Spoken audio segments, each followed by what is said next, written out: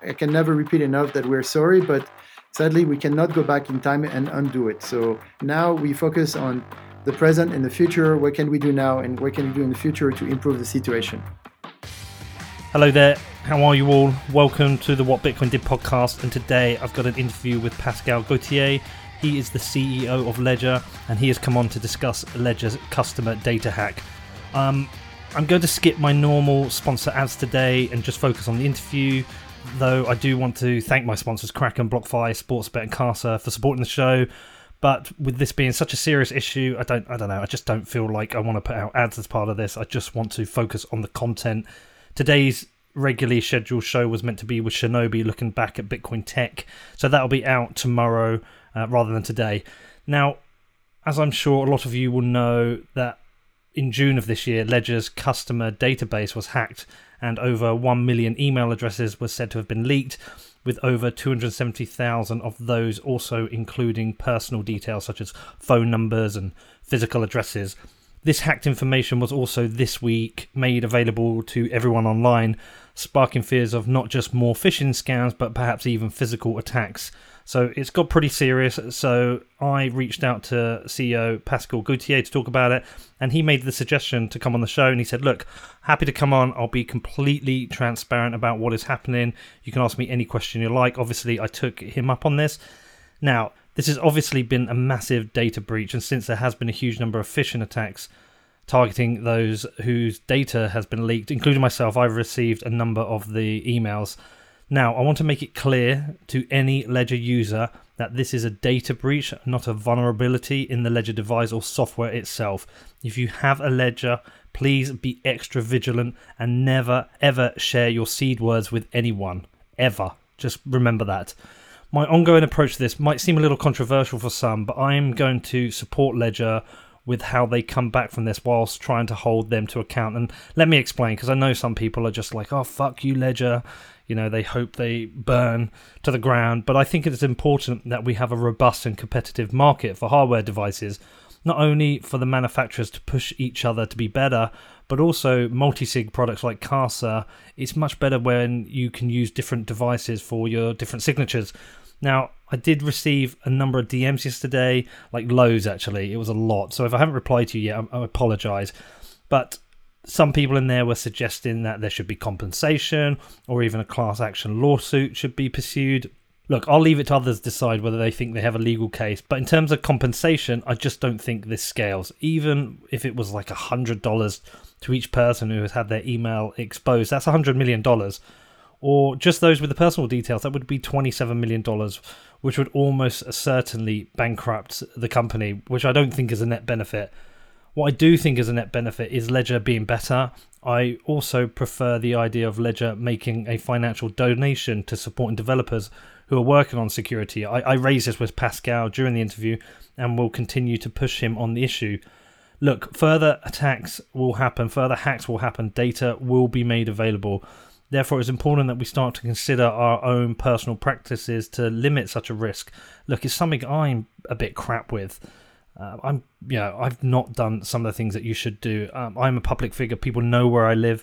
I've actually set up my security practices, so if anyone actually does come to my house, they just can't get anything. But this is still a wake-up call to me personally, and privacy security is something I'm going to be revisiting next year. Probably very early in the new year. I'll likely ask Lop to come on and we'll put together a 101 for the basic things that you can be doing. Anyway, onto the show with Pascal. If you do want to get in touch, you've got any questions, anything you wish I'd asked that I hadn't, please reach out to me. My email address is hello@whatbitcoindid.com. Pascal, hey man. Look, thanks for doing this at short notice. I know you're obviously going through a really tricky time at the moment, and lots of people are angry and upset, but I think the full transparency is the right way. I messaged you last night, you got back to me straight away, and actually it was your suggestion, people should know that. So thank you for coming on. How are you? How are you doing? Yes, Peter. Well, first, thank you for having me. I think you're right. It was important for me to be here and with you. I think I want people to understand that we're not shying away from this, and we're trying to be as transparent as possible. We are very apologetic for what has happened, and it's not something pleasant or that we don't care about at Ledger. I read some comments saying that we're careless and that we don't care. We actually care a lot. And I'm here with you today because I want people to understand that we're trying to be as transparent as possible, to go as fast as possible, to protect them as much as possible. And we will always act like this in the future. And so, me being here today is to demonstrate, I hope, all of this. So, thank you for having me. No problem at all. Like, okay, so look, we've got a lot to get through. We've got a lot of questions. I might jump around a bit because I put that email, that tweet out, and I think I had 300 comments and DMs and emails. But I'll try and get through tried to group them together around the main question. So, I guess first area is just to talk about the kind of data you store, because I think this is something people want to know about, because there are people affected, there are people who aren't affected but maybe worried about their data. So can you just talk me through what data you currently take from customers who buy a Ledger device and what you actually store? Sure. Actually, we try to take and store as little as possible, but we are obliged to register and store some of the data that is entrusted with us by our customers. And so typically this data breach is about marketing data. So it's the data that we need to get from you and store because we're going to ship you a device, and then we need to stay in contact with you to let you know what's going on in terms of the future of Ledger, the new products, the new features, or typically in the case of a data breach, that the data breach happened. It's very important that we stay in contact with our customers, so we need a minimum of information. In this data breach, what's unfortunate is some of the data has leaked beyond email, so personal addresses, your mail address, or your home, and or your delivery address can be either or, and your telephone number. And so that's what's very sensitive to people right now. They understand probably email more than the rest, and they need to understand why the rest has leaked. And I'm here to explain that. Okay, so name, address, email, phone number. Is there any other data? I mean, I'm assuming you store data on what devices people buy, and you probably store other data in terms of No, the data you get from Google Analytics. No, is that it? Is that the no, data? no, that's really it. And the thing is, what people so the main message is your crypto is safe. So in no way this Yeah. is data that gives anyone's access to your device or in knowing what you have on your device. People are very afraid now that people can sort of match the two database and understand how much of crypto you own and match that with the database of where you live. That's actually not possible because we don't keep, first of all, data like this on our customers. Like we don't know what you own, we don't know how to link that to your device, and so therefore nobody can link the two together. And I think this is really important to understand. So your crypto is safe, and Okay. data cannot be packaged together so people know where you live and how much you own. So do you store any wallet data at all? Do you track the types of wallets being created at all? Do you have aggregate wallet data or individual wallet data at all? No, we don't track wallet data at all. We wouldn't know how to. We have our Okay. explorers. So Ledger explorers work in a way that if you use Ledger Live, it will hit on our explorer. So we'll know which addresses are used by Ledger wallets, but we don't know addresses linked to a specific wallet. So we just know like a bunch of addresses have hit our explorer, and we know they're from the Ledger community. But that's pretty much all we know. And by the way, How and by the about way, Peter, you know that because you've been asking me last time I was Mhm. on, I think. But on top Yeah. of that, now we have a full node support, meaning that you don't actually need our explorers. You can run Ledger Live on your own node, and so we don't even need to know that information, and you can actually use your own node for this. How about, do you store any IP address data, XPub data? Do you track any transaction data? Some people have said that you store certain data for tax reasons. Is that correct? The data that we store for tax reasons are the data that were in the leaked database. So tax reasons are the tax authorities will ask us how many devices have we sold to whom, in which state, et cetera, which is why we store this data, but nothing to do with your crypto and taxes related to your Okay. crypto. We wouldn't know this. We wouldn't know what to give to the tax authorities because we just don't have anything of the sort to give. Okay. Okay. I'm assuming you're GDPR compliant. Can people request to have data removed? Is there a process in place for that? Of course, there is a process in place. They can go through our customer success team. There is a specific section where you can ask for your data to be removed, and it takes around 1 month for the data to be removed. Okay, right. That's a good, useful starting point. Now let's go through what happened. So, can you take me back to July? What happened? What you were aware of at the time, and then we'll probably get into the actions you took. Yeah, exactly. So I think the key here is what were we aware of at the time. So when it happened in July, we did everything that we could to understand what actually happened, which is not necessarily easy. People might think that it's just opening a book and you see the code that was stolen, but actually very difficult. So we actually hire a forensic team to let us know what happened, and we were not sure about many things. We communicated on the things that we were sure about, because when you have those type of crises, the worst thing you can do is being unsure about things and try to spread rumors. So you can only say what you're sure about. And what we were sure about at the time was that 1 million+ email addresses had been leaked, and that there was a subset of users, 9,500, where it was not just the email address, but other type of data had been leaked. And so what we did at the time was to proactively communicate to those 9,000, to everyone, that data had leaked. And so we sent an email to the whole database for a start. And then we sent a sub email to that sub database of 9,500 users to let them know one by one specifically what specific data to them had been leaked. And at the time, that's what we knew. So, how do you actually know? Because obviously that data was incorrect. We know that now. Yeah. So, how do you actually know at the time what data has been stolen? How do you actually find that information out? Because we could see some logs of what had been extracted, and from the logs we could interpret for sure that the subset of 9,500, more than just the email, had been extracted, and we didn't have evidence that it was more than 9,500. By the way, maybe to take a step back, Ledger has no interest nor has no upside into hiding this to our customers. If we had known at the time that it was for sure 270,000, like we know now, we would have said it at the beginning. There is no upside for us withholding that information. It puts our users a bit more at risk. It puts us in a difficult spot today. So I have no incentive to hide this information from our users. And I know, because I've seen the comments, a lot of people are calling Ledger a liar, or me as a CEO a liar. I am not in this business to lie to my customers. I have actually, I'm proud of my ethical work ethics. And to me, being very transparent to our users is top of our list. Actually, transparency is one of the core values at Ledger. So if we had known, we would have said it. And now that we know, we're saying it.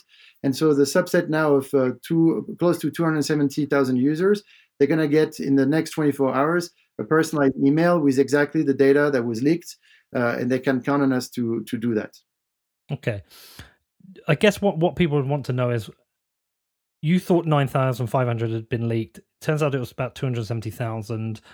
Were these therefore in different databases? Is there different databases you store information on customers on, and that's why? Or did you assume just a subset of 9,500 from within a database had been stolen? Or is the total size of that customer data one 270,000? Like, trying to understand how this differs. I understand. So no, it's just about the logs. So when you do an analysis of what has happened, you look at the logs, and we had partial logs to what was extracted, and then we actually assume that maybe it was a broader attack, which we actually said in the first communication. So we said in the communication, we said, this is what we're sure about, but we also told our users that they should assume that more data was actually stolen, and thus protect themselves in this case. And so that's what we said, because that's what we knew at the time. Do you know how the attack happened? The actual steps they went through. What was the vulnerability or the weakness you had that was exploited? Yeah, for sure. By the way, Peter, all of this has been extensively documented on our website. So again, we're not hiding information.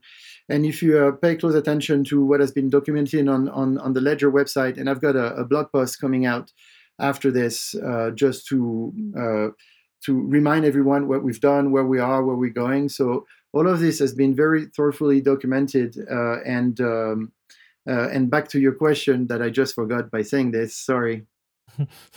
Yeah, so yeah, no, I mean, I've seen it out there, and I will share it all in the show notes so people can access the data that you've shared out. But what I was asking is, what was the vulnerability or the weakness within the ledger process that enabled this data to be accessed? Yeah, for sure. So again, this has been documented in our website, so I'm just going to repeat what's already out there. But you know, all of these things are, it's really a simple mistake, and about that we're very sorry.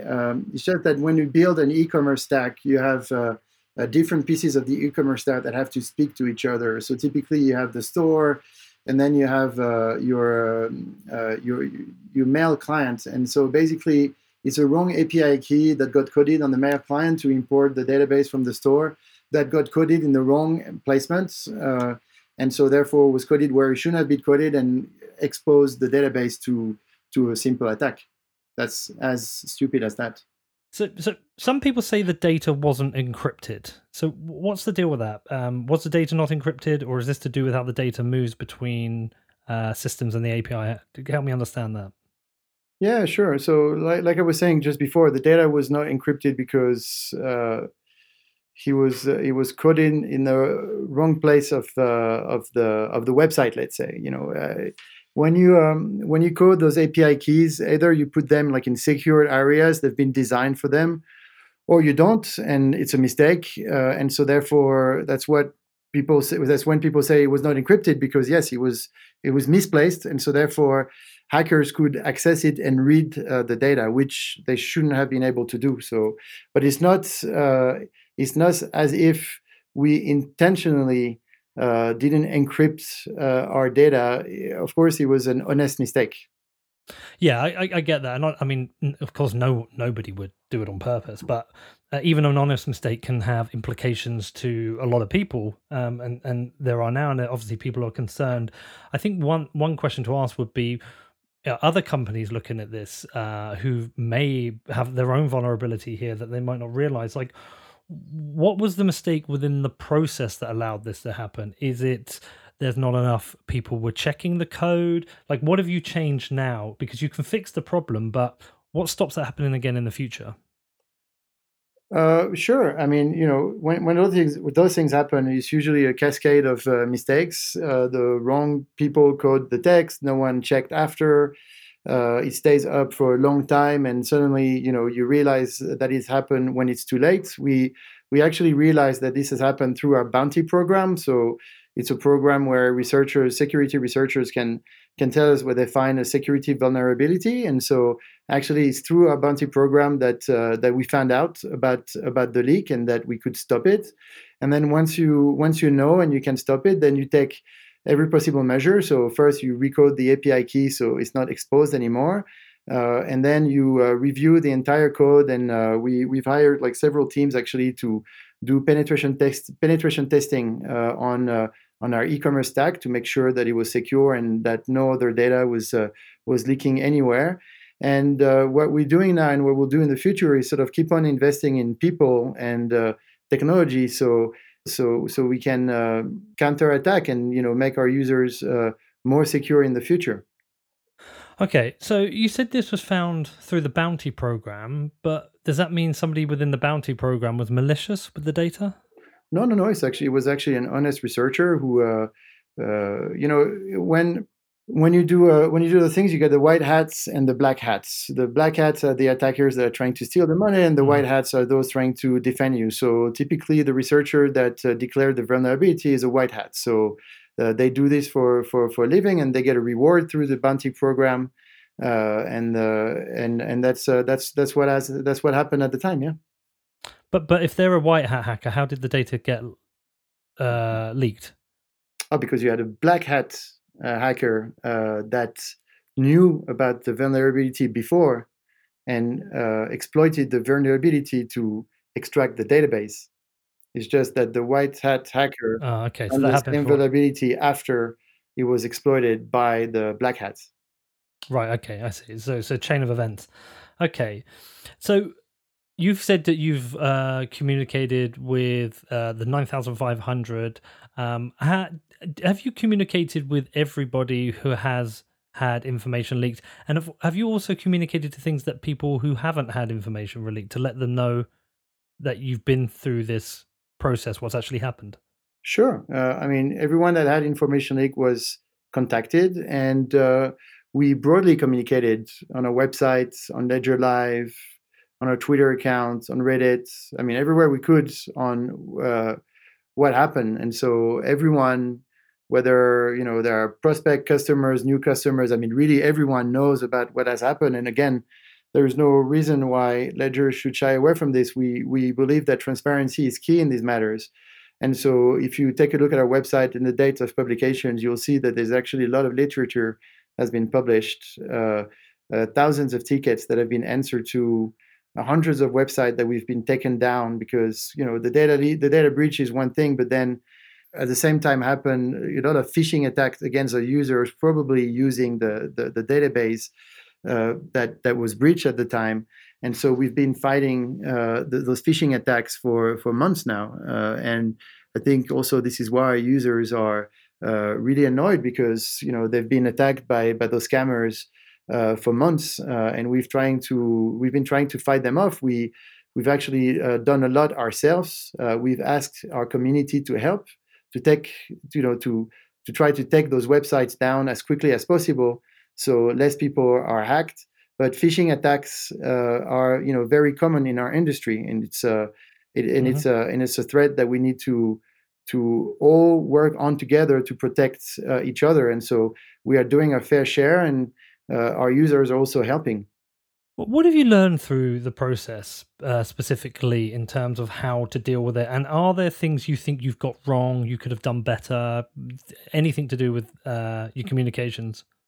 I think we've learned a lot. I mean, crisis management is definitely an interesting one, and so we've learned a lot, and we've taken many measures, and one of them was to hire a very experienced chief information security officer who's going to join the company early January, and we really hired someone who's like top notch in his field, because we need to double down on security. And I think what our mistake probably at Ledger is to make sure that our technology is very secure. And actually, on that, I think we have the best product in the market right now. Your Nano paired with your Ledger Live is the most secure solution that you can find in the market, and we're very proud of that. But I think probably is that true? Is that true? Yeah. Is that really true? Like, is it more secure than a cold card? I think it is. I mean, there are two things to be taken in consideration: security and ease of use. So if you take those two together, I think right now, but I would say, to your question directly, I would say yes, because we will publish several things in the future that keep on demonstrating Ledger security dominance in the field. But if you take security and ease of use, yes, I would feel that we have the best product in the market. But my point here was, but that's a different point. Sorry, Pascal. That's a different point, because that's best product in the market as opposed to Securus. I would agree that the Ledger is, in terms of UX, the best. I've used yours, Trezor, and Coldcard. Yours is without doubt the easiest to use. I would challenge whether it's the most secure. I would probably say that the Coldcard is the most secure.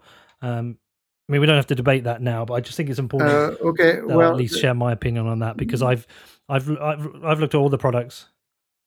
Yeah, so I will send you an attack that was published by the Dungeon on the Coldcard MK2 wallet security, and you will see that there are there could be some security issues there. But anyways, the point is is that the laser attack? Yeah, it's the laser attack. But anyways, I'm not trying to make that point. So I'm trying to say that we are big on security, and we really focus on the security of our product. And we might have overlooked the security of our processes, our e-commerce stack, which is why we find ourselves in this situation. So to your question, what have you learned from this crisis? I think that we learned that we need to do better in terms of overall security for the company, for our users. That's my point here. And we'll enter into the debate of who's the most secure another day, I think. Okay, yeah, we'll save that for another day. Okay, so in terms of people who have been had their data leaked. This again is a reminder for me how many people aren't competent technically. So I like to make, as you know, I like to make a show which covers the basics for people. And some of the DMs I've received, some of the emails from people who are concerned are asking very basic questions. And again, I should at some point I should try and share these so people understand how certain customers may think. But we should answer some questions specifically for them right now. Um, One question that's come up a few times in my DMs is people are actually scared to use their ledger right now. They said, if I plug my ledger in and use Ledger Live now, am I safe? You're safe 100%. There's no problem, no worries there. So you can use it. You should use it. So, what are the things that people should not do? If someone's listening to this right now, they think their data's been, or they're aware their data's been taken, what are the things they should look out for, the risks they now face? Same risk as before, actually. It's phishing attacks are all about making you share your secret and your 24 words. So the one thing that we keep on saying, keep on repeating is never share your 24 words with anyone. Ledger will never ask you your 24 words. No one should never ask you your 24 words. Your 24 words are just for you. And the only safe place to enter your 24 words are directly on your Nano S or your Nano X. That's it. Outside of this, never share your 24 words. If you follow that simple rule, you cannot be hacked. Are there any things that people should do? Are you making any recommendations with regards to people changing phone numbers, email addresses? There's a bunch of things that people should do, but let me address one point that is made also in the comments behind under your Twitter. On Twitter. So the question is now, if people have my home address, can they attack me? And what ledger? What are you going to do about this? So first of all, about this whole incident, I can never repeat enough that we're sorry, but sadly we cannot go back in time and undo it. So once the database is out, it's out. And so now we focus on the present and the future. What can we do now, and what can we do in the future to improve the situation? And so when it comes to physical threats and physical attacks, I think it's a fair concern from the users, and I understand why our user customers are feeling concerned with this. But I would say that, number one, the Ledger device has been designed to protect you from physical threats. So a few things that you can do with the device itself. And I will document this in my blog post that will come out again later today. The first thing is, you should know that if you type 3 times the wrong PIN code, it will sort of wipe out your device and bringing back to the manufacturing setup.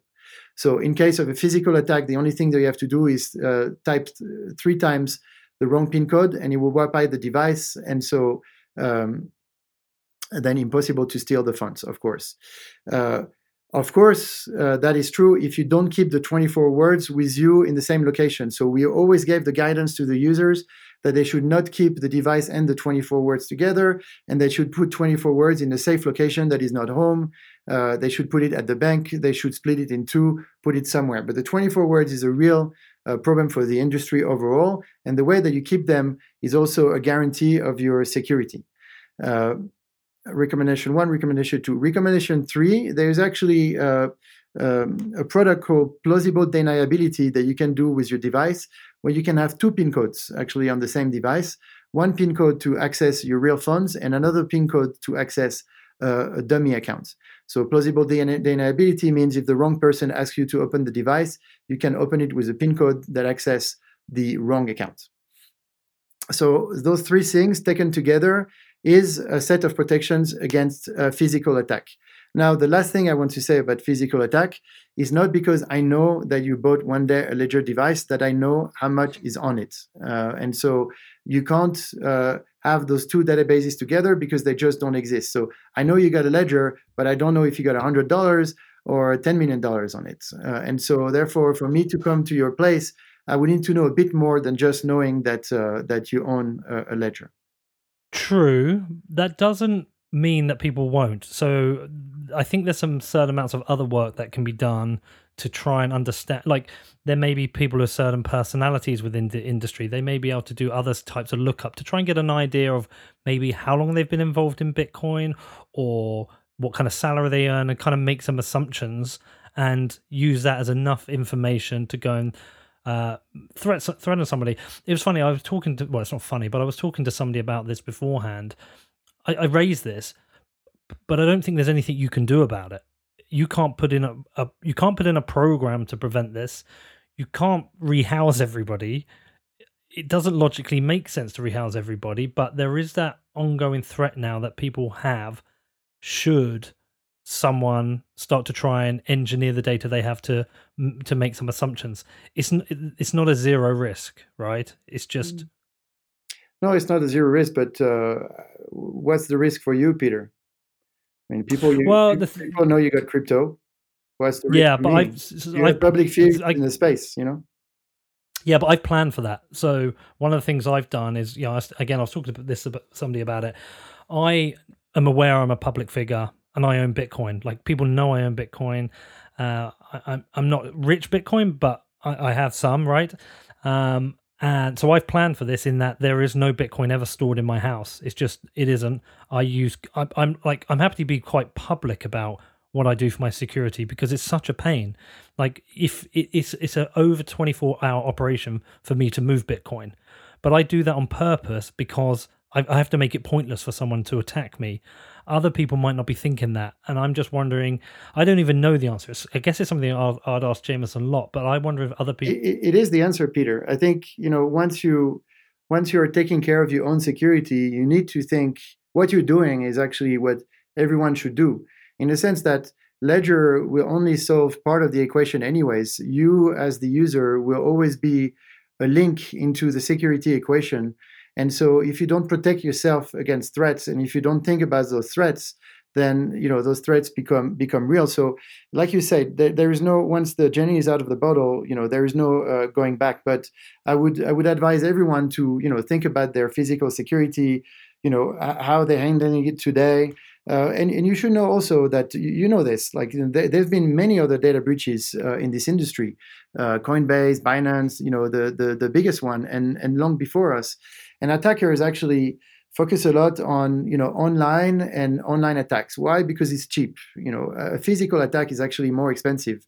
No one is going to take a plane to go and attack someone specifically. I mean, unless it's a bigger attack and we know specifically that it's you, Peter, and you have like so many Bitcoin because you've expressed it freely on the web, et cetera, et cetera. But the reality of attacks is what works, and what attackers are doing is a lot of cheap attacks on as many people as possible to make it profitable for them.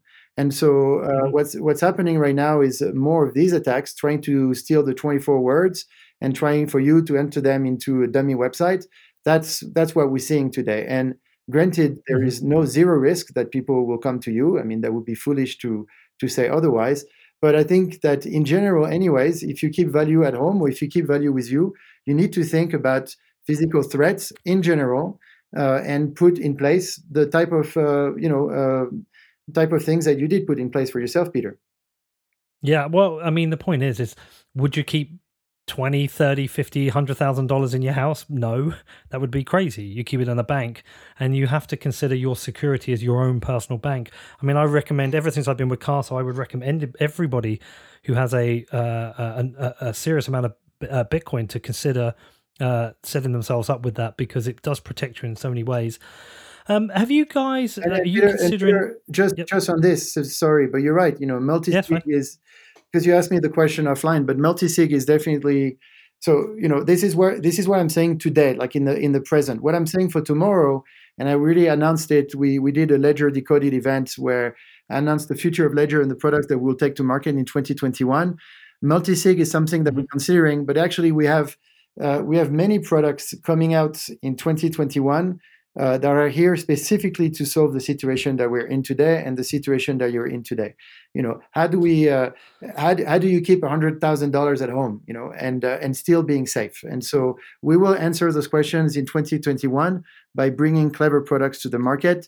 That includes multi-sig, but other things too. Are you updating your own products at all? On reflection of this, so for example, one developer I spoke to said multi-sig on a ledger is a bit of a pain compared to other devices. Are you reconsidering your product design at all? And And also, and add into that, are you also considering any change to how you sell devices and what data you will store, or are you going to continue to store the same data? Sorry, it's two questions there. No, let me start by the latest one. What we're considering right now, and there was a question about our data protection officer. Someone in under your tweet said, "Oh, they just fired their data protection officer and they're recruiting a new one." So first of all, we didn't fire our data protection officer. She just found like a great job, a great opportunity, and she went elsewhere. And we thank her for the work that she's done so far at Ledger, and we hope that our next venture will be amazing for her. And yes, we're recruiting for a new data protection officer because data protection is actually very important in the industry at the moment. Again, data hacks are at a all-time high, and we need the best possible protection. And what we are thinking of doing for the future is sort of trying to minimize the data. We keep on minimizing the data that we're taking from users at the detriment of business, because it's always a balance between the data that you gather, the marketing that you can do, and the business that you can do. And so the less data you take, the less business you do. So it's a delicate balance to find, because we need to do business in order to invest into security. A security company without money is a bad security company. So we need to maximize business in a way so we can reinvest in people, in technology, in everything to make our users secure and find the right balance there. But I was discussing this with Ian Rogers that early on today, and this is typically something in his radar. Is how can we find that delicate balance and ask as minimum information as possible from our users while maintaining good business. So that's in our radar. Can you delete the say the address data, the phone number data once the order has been made? Do you have to hold on to that? You have to hold on to some for almost like 10 years for tax purposes, etc. But there are different ways that you can keep it. You don't need to keep it online. You can keep it offline. And to be honest, like we don't need it. Like once we ship you the product, I don't really care to know where you live. Like we don't need that data. So again, the data breach was really a mistake, and what we're going to do in the future is going to be very different from what we've done in the past. And everything is moving right now, and we will deliver news to our customers as soon as we have them to let them know how we're going to deal with data in the future. But it's a complex process because it involves regulation, and people that treat this by saying like, "Oh, we just wipe everything after 3 months." That's all good and well, but technically that's actually not quite possible in the regulation that we live in. Regulation about data is very strict, and so we're trying to protect users, but in order to protect them, we need to keep some data. So there is no straight answer, and people are asking for black and white answers on the matter, which I understand. And from a consumer standpoint, it should be black and white, but people should also understand that these matters are increasingly complex mostly because of regulation. Yeah, no, okay. All right, just a bit of a sidestep now. How are spirits within the company? This is obviously, probably you've had a long run of success. You are the number one seller of hardware wallets. You've done very well. This must be a real kick in the teeth within the company. How are spirits within the company? We are the spirit is good. We are serious people. We will try to do our best. This is definitely not a pleasant moment for the company, but everyone is dedicated to make this situation better. And we want to thrive from the crisis and not collapse because of it. And so what it's going to do to us is just is going to infuriate us to do better for the future. And we're doing many things right now to just make things better from a product standpoint, from a product technology process. But we also trying to find the scammers.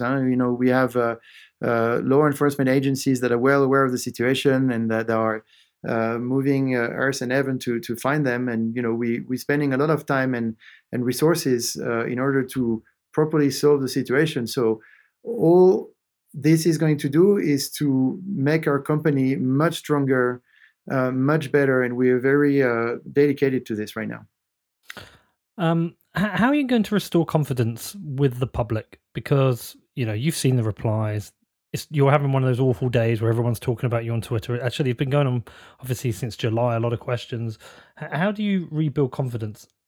Sure. Well, first, reminding everyone that your funds are safe and that you should never share your 24 words.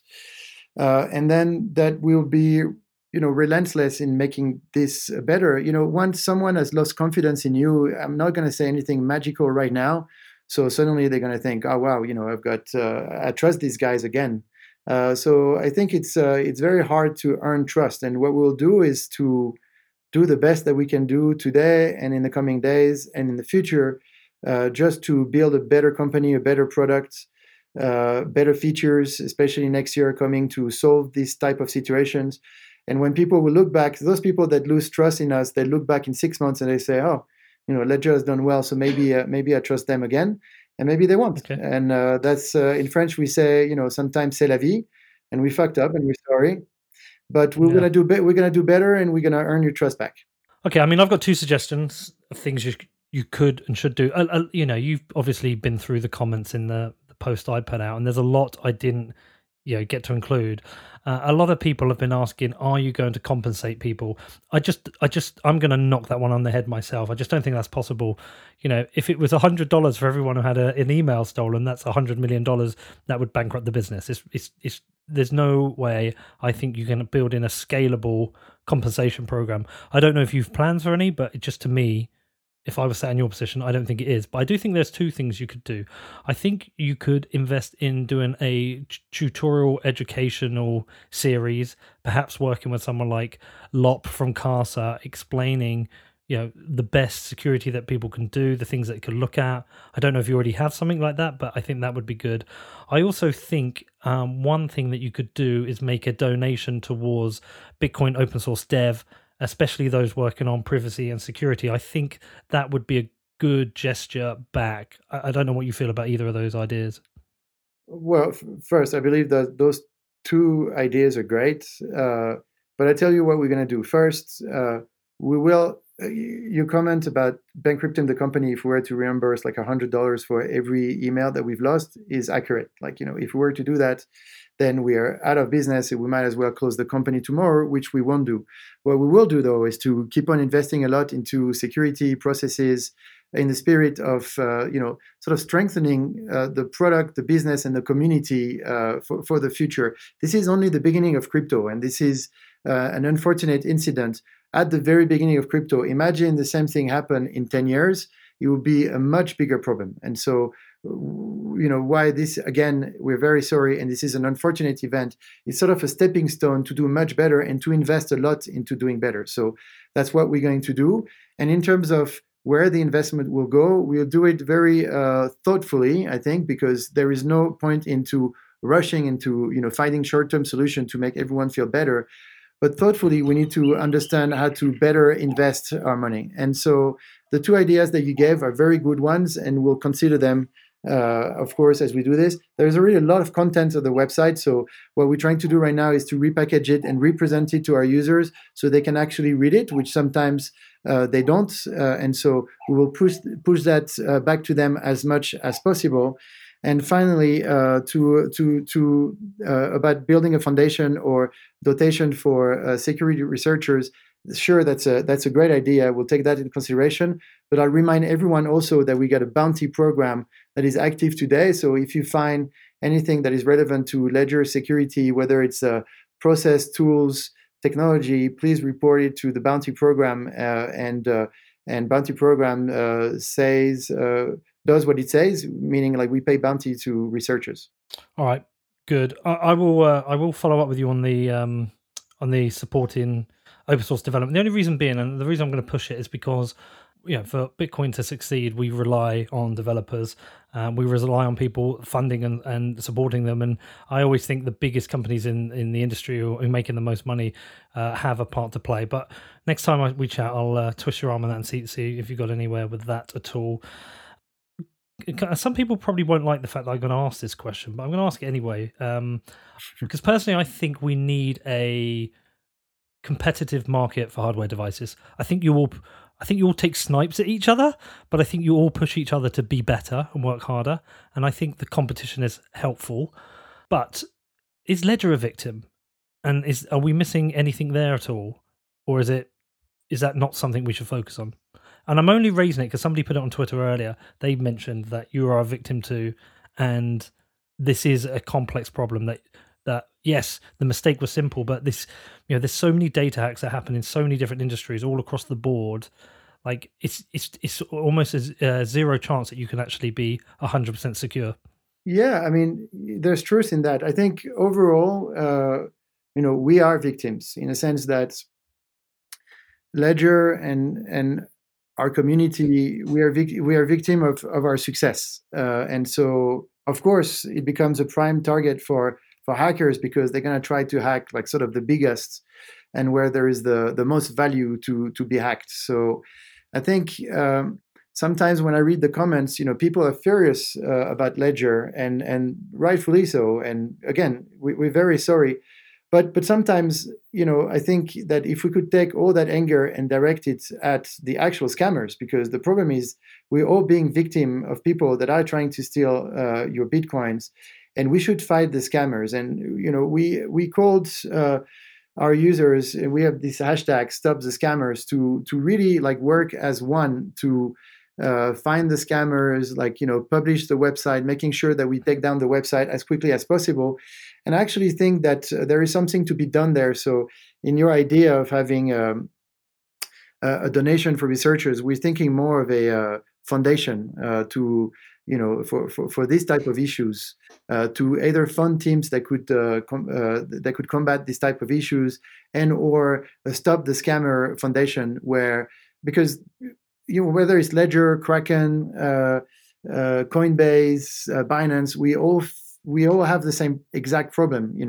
Data breaches, and then trying to scam the users as much as possible, as many times as possible a day until they reveal their private keys or until they send you the precious Bitcoin. So I think this is an industry problem, and I think together we could do better for sure in the future. Okay, two final questions. Okay, penultimate question. So I'm aware of one person who was phished and they lost $50,000 in Bitcoin. I'm sure you're aware of others that have happened. If somebody's data was stolen from your data data store, and they were phished because of that, and they lose their Bitcoin, do you believe Ledger is liable for that or not?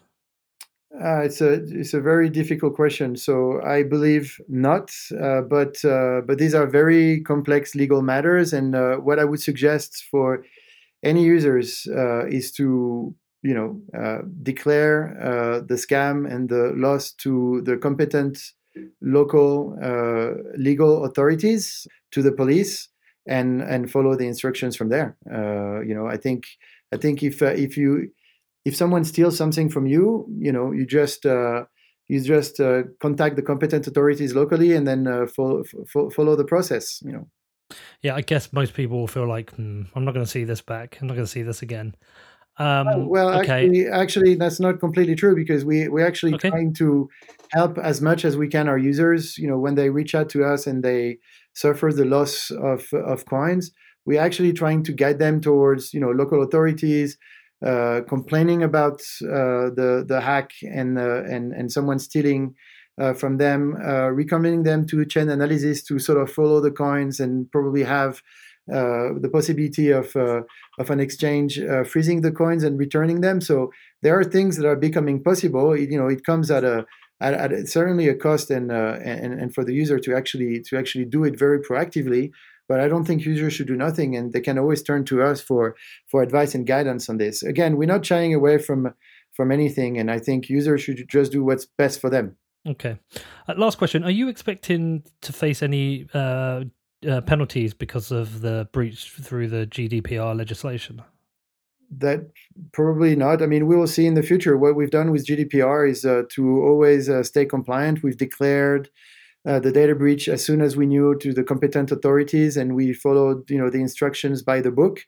We will be updating the competent authorities again on this new finding that that dates from yesterday. And I think again we just do what we think is best for Ledger, for our users, and reporting to authorities. and because we do, we do everything by the playbook, we think we're on the safe side, but time will tell. Yeah. Is there anything I've not asked you wish I had? Any other comments you wanted to add? I think we covered a lot today, and I think Yeah. I really like all the questions that I've seen under your Twitter. I mean, some are a little abrupt, but it's life, and I understand why users are really upset, and they have to know that we are upset too, and we want to do better, and we are very sorry for what have happened, and so we can never say enough that we're sorry. There's actually a meme on Pascal Gauthier saying he's sorry. I don't know if you've seen it. No, I haven't. Yeah, well, I'll send it to you. It's pretty funny, and of course it's a joke, and we take this very seriously. But maybe the last message is that Ledger is very sorry. I am very sorry as Ledger CEO, and we're doing everything that we can to make the situation better. Well, listen, look, I've Ledger was the first hardware wallet I've got. I've consistently used one. I've always been a fan of the company. I was disappointed to see this. I will continue to use a Ledger device. I believe the industry needs the competition between yourself, Trezor, Coldcard, and any new entrants. I will hold you to account. I will observe what you do over the next few months, and perhaps in 3, 4, 5 months we'll get together again. We'll talk about where you've got with everything and keep talking. But look, I appreciate you coming on. I didn't give you any questions in advance. You've allowed me to ask every question I wanted. There's probably stuff I should have asked that I haven't. People are probably listening thinking they wish I'd asked different questions, but we covered a lot. You were fully open with me, and so I appreciate that. And I wish you and your team good luck in fixing these things. Thank you. And Peter, maybe one last word from me. I reached out to you first because I knew you would be honest and ask me, all the questions that you thought would be fair to your users. So, which is why I reached out to you first, not because it was going to be easy, but because it was going to be true. And so, again, I thank you for your questions. And if in 4 months we haven't done what I just said we will do, then I'm also sure that you let me know, and I'll be back to. But I hope I'll be back with good news. Okay, great. Well, listen, good to see you again. Have a good Christmas. And yeah, we'll catch up in a few months. All right, Peter. Thank you so much. Merry Christmas to you too. Okay, how was that? Look, after we finished recording, there were a few other questions that I just came to my mind. I was like, I wish I'd asked this. I wish I'd asked that. But I wanted to keep the dialogue open with Pascal and revisit this as and when needed. And Pascal said to me, after the interview, Pete, whenever you want. So whether it's within weeks or if it's in a few months, I'll be able to get Pascal back on and discuss any updates they have. He's willing to be fully transparent. Also, if you've got any issues or questions you want to reach out to me and send them over, if I think that's a pressing one, look, I'm not going to pester him with every question, but if somebody raises something that's really important, as which happened yesterday, I will be willing to forward it on to Pascal directly. Now, as I said, this data breach is obviously clearly very serious. I've pointed friends in the past to buying a Ledger. I'm a big fan of Coldcard, but I feel like the Ledger UX is certainly the best for newcomers. Now, I've had to reconsider that, and I honestly don't know what I'm going to be recommending my friends right now. But since the breach, I have reached out to my friends, and I've told them again, never, ever give out your seed words. But with this hack becoming available online, we're almost certainly going to see more phishing attempts. We know it's been exploited. We know of people who have lost their Bitcoin, which is terrible. And there is now this ongoing threat of physical attacks. I do personally think that's a low threat, but it's not a zero. It's a non-zero threat. So just got to hope that doesn't happen. I do appreciate Pascal coming on and answering all the questions. This is obviously a very tough time for him and the company. But to be honest, as I said, it's going to make me think twice before recommending Ledger. I just personally need to think about that. But at the same time, I will support the company in trying to recover from this. As I said in the intro, I think it's important we have a robust and competitive market for hardware devices. Whilst they all snipe at each other, they actually push each other to be better. And I think that is important. I don't think it's a net benefit to lose Ledger right now. I think it's a net benefit for them just to do a much better job. Now, some of you might find that controversial. Please feel free to reach out to me. Drop me an email. Let me know what you think. I, myself, am an open book. And I will keep the dialogue open with Pascal. I will keep talking to him. And yeah, any questions, my email address is hello@whatbitcoindid.com.